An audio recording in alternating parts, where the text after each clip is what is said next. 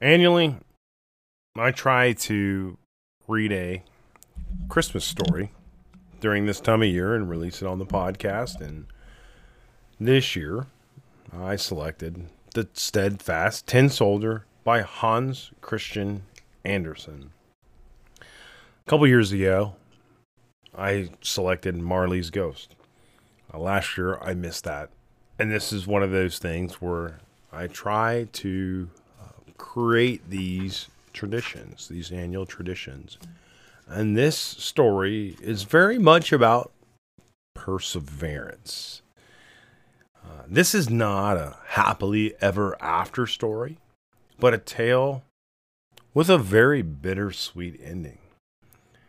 And there lies its magic and charm, and it teaches us that we prevail by enduring until the very end, whatever that end may be. And for some of us, these last 2 years has been a lot of perseverance. And many of us may have had these experiences even before these past 2 years. So we don't know what to expect from fortune, and we only know what to expect from ourselves. That is what we know for sure, and probably the only thing that we can control. And this is a favorite story of the Ingalls family, and I hope it's a favorite story of yours too.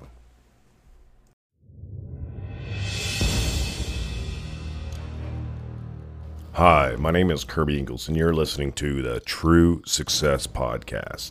My goal is to help you find true success by helping you live a rich and satisfying life, a life of happiness and meaning, and becoming a pillar of your community. This podcast is designed to inspire you to write a new narrative, revolutionize the way we live, and create a ripple effect that resonates with future generations. There were once 5 tin soldiers. They were brothers, for they had all been made out of the same old tin spoon. They all shouldered their bayonets, held themselves upright, and looked straight before them. Their uniforms were very smart looking, red and blue, and very splendid. The first thing they heard in the world, when the lid was taken off the box in which they lay, was the words, "Tin soldiers!" These words were spoken by a little boy who clapped his hands for joy. The soldiers had been given him because it was his birthday, and now he was putting them out upon the table. Each was exactly like the rest to a hair, except one who had been one leg. He had been cast last of all, and there had not been quite enough tin to finish him. But he stood as firmly upon his one leg as the others upon their two. And it was he whose fortunes became so remarkable. On the table where the tin soldiers had been set up were several other toys. But the one that attracted most attention was a pretty little paper castle. Through its tiny windows, one could see straight into the hall. In front of the castle stood little trees, clustering round a small mirror, which was meant to represent a transparent lake.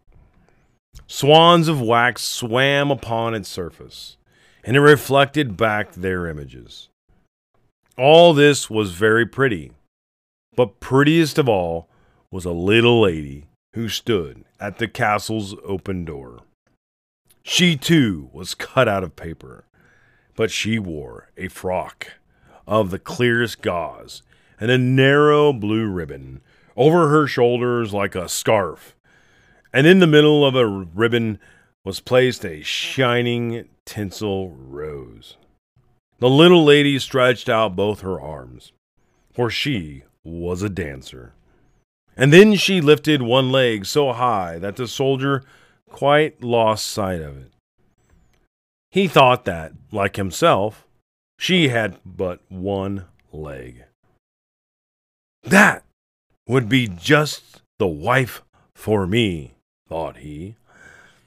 If she were not too grand, but she lives in a castle, while I have only a box, and there are 25 of us in that. It would be no place for a lady. Still, I must try to make her acquaintance.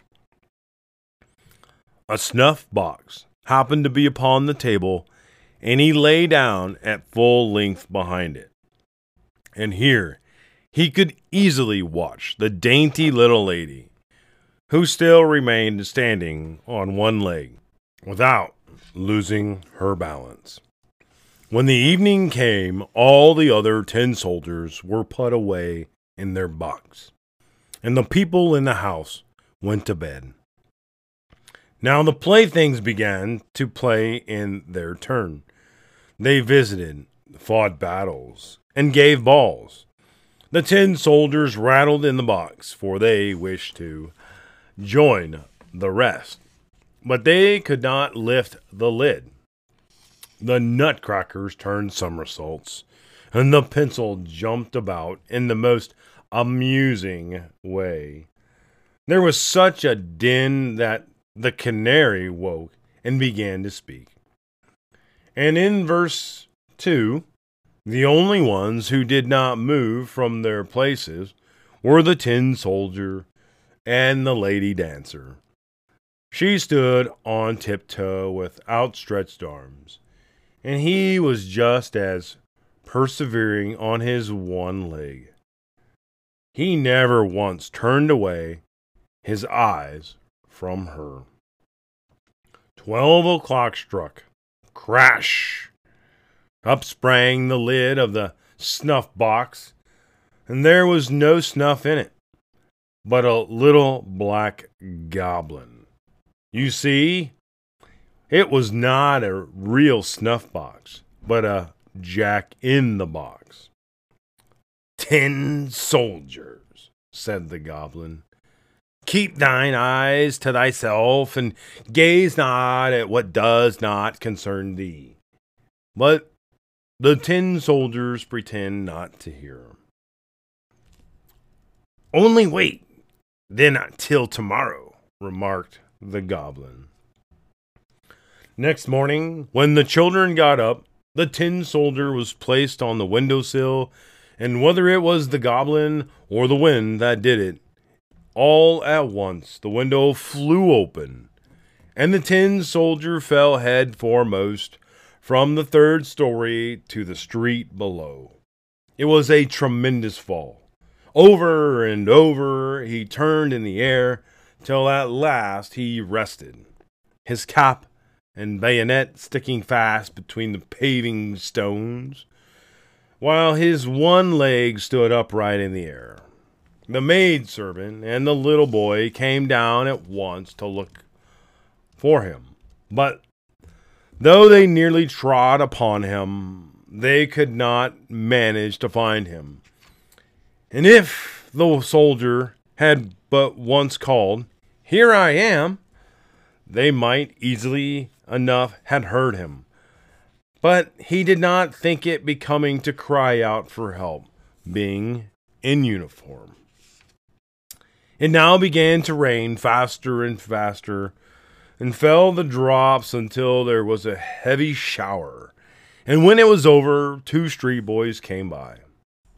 "Look you," said one, "there lies a tin soldier. He must come out and sail in a boat." So they made a boat out of an old newspaper and put the tin soldier in the middle of it. And away he sailed down the gutter, while the boys ran along his side, clapping their hands. Goodness, how the waves rocked that paper boat, and how fast the stream ran. The tin soldier became quite giddy. the boat veer round so quickly. Still, he moved not a muscle, but looked straight before him and held his bayonet tightly. All at once, the boat passed into a drain, and it became as dark as his own old home in the box. Where am I going now? Thought he. Yes, to be sure, it is all the goblin's doing. Ah, if that little lady were but sailing with me in the boat, I would not care if it were twice as dark. Just then, a great water rat that lived underneath the drain darted suddenly out. "Have you a passport?" asked the rat. "Where is your passport?" But the tin soldier kept silence, and only held his bayonet with a firmer grasp. The boat sailed on, but the rat followed. Woo! How he gnashed his teeth and cried to the sticks and straws. "Stop him! Stop him! He hasn't paid his toll. He hasn't shown his passport." But the stream grew stronger and stronger. Already the tin soldier could see daylight at the point where the tunnel ended. But at the same time he heard a rushing, roaring noise at which a bolder man might have trembled. Think! Just where the tunnel ended, the drain widened into a great sheet that fell into the mouth of a sewer, and it was as perilous as a situation for the soldier as sailing down a mighty waterfall would be for us. He was now so near it that he could not stop.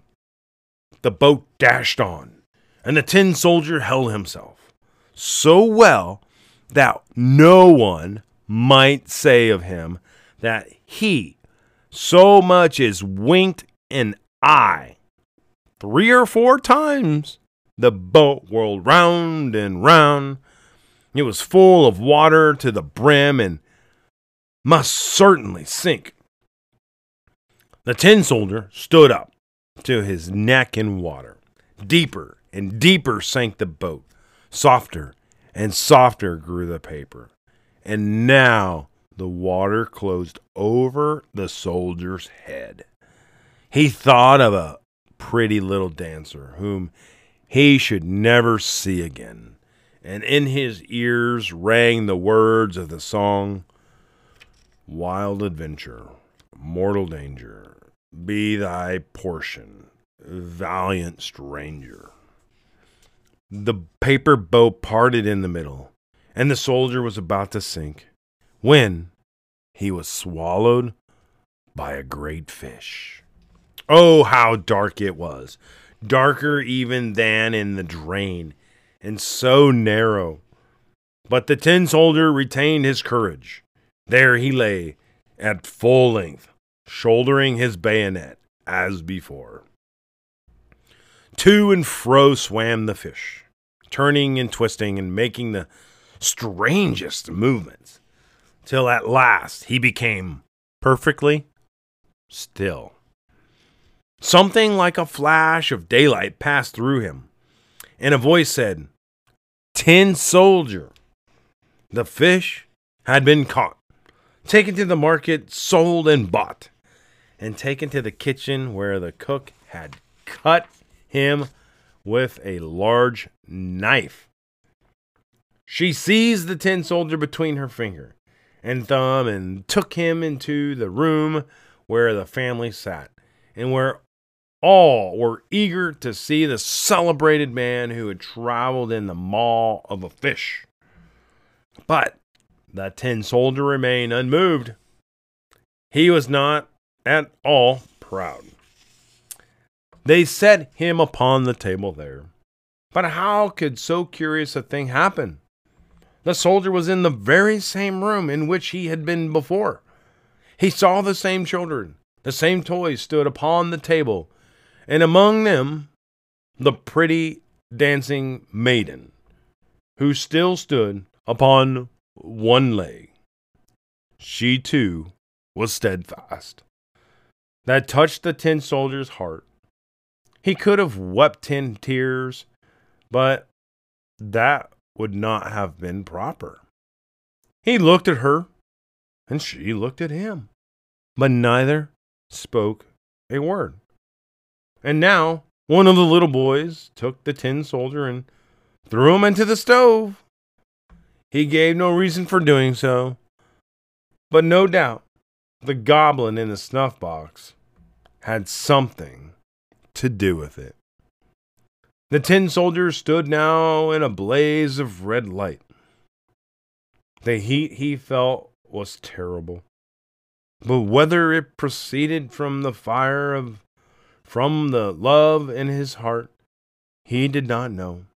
He saw that the colors were quite gone from his uniform, but whether that had happened on the journey or had been caused by grief, no one could say. He looked at the little lady. She looked at him, and he felt himself melting.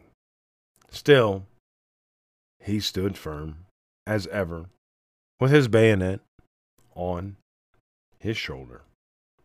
Then suddenly the door flew open, the wind caught the dancer, and she flew straight into the stove to the tin soldier, flashed up in a flame, and was gone.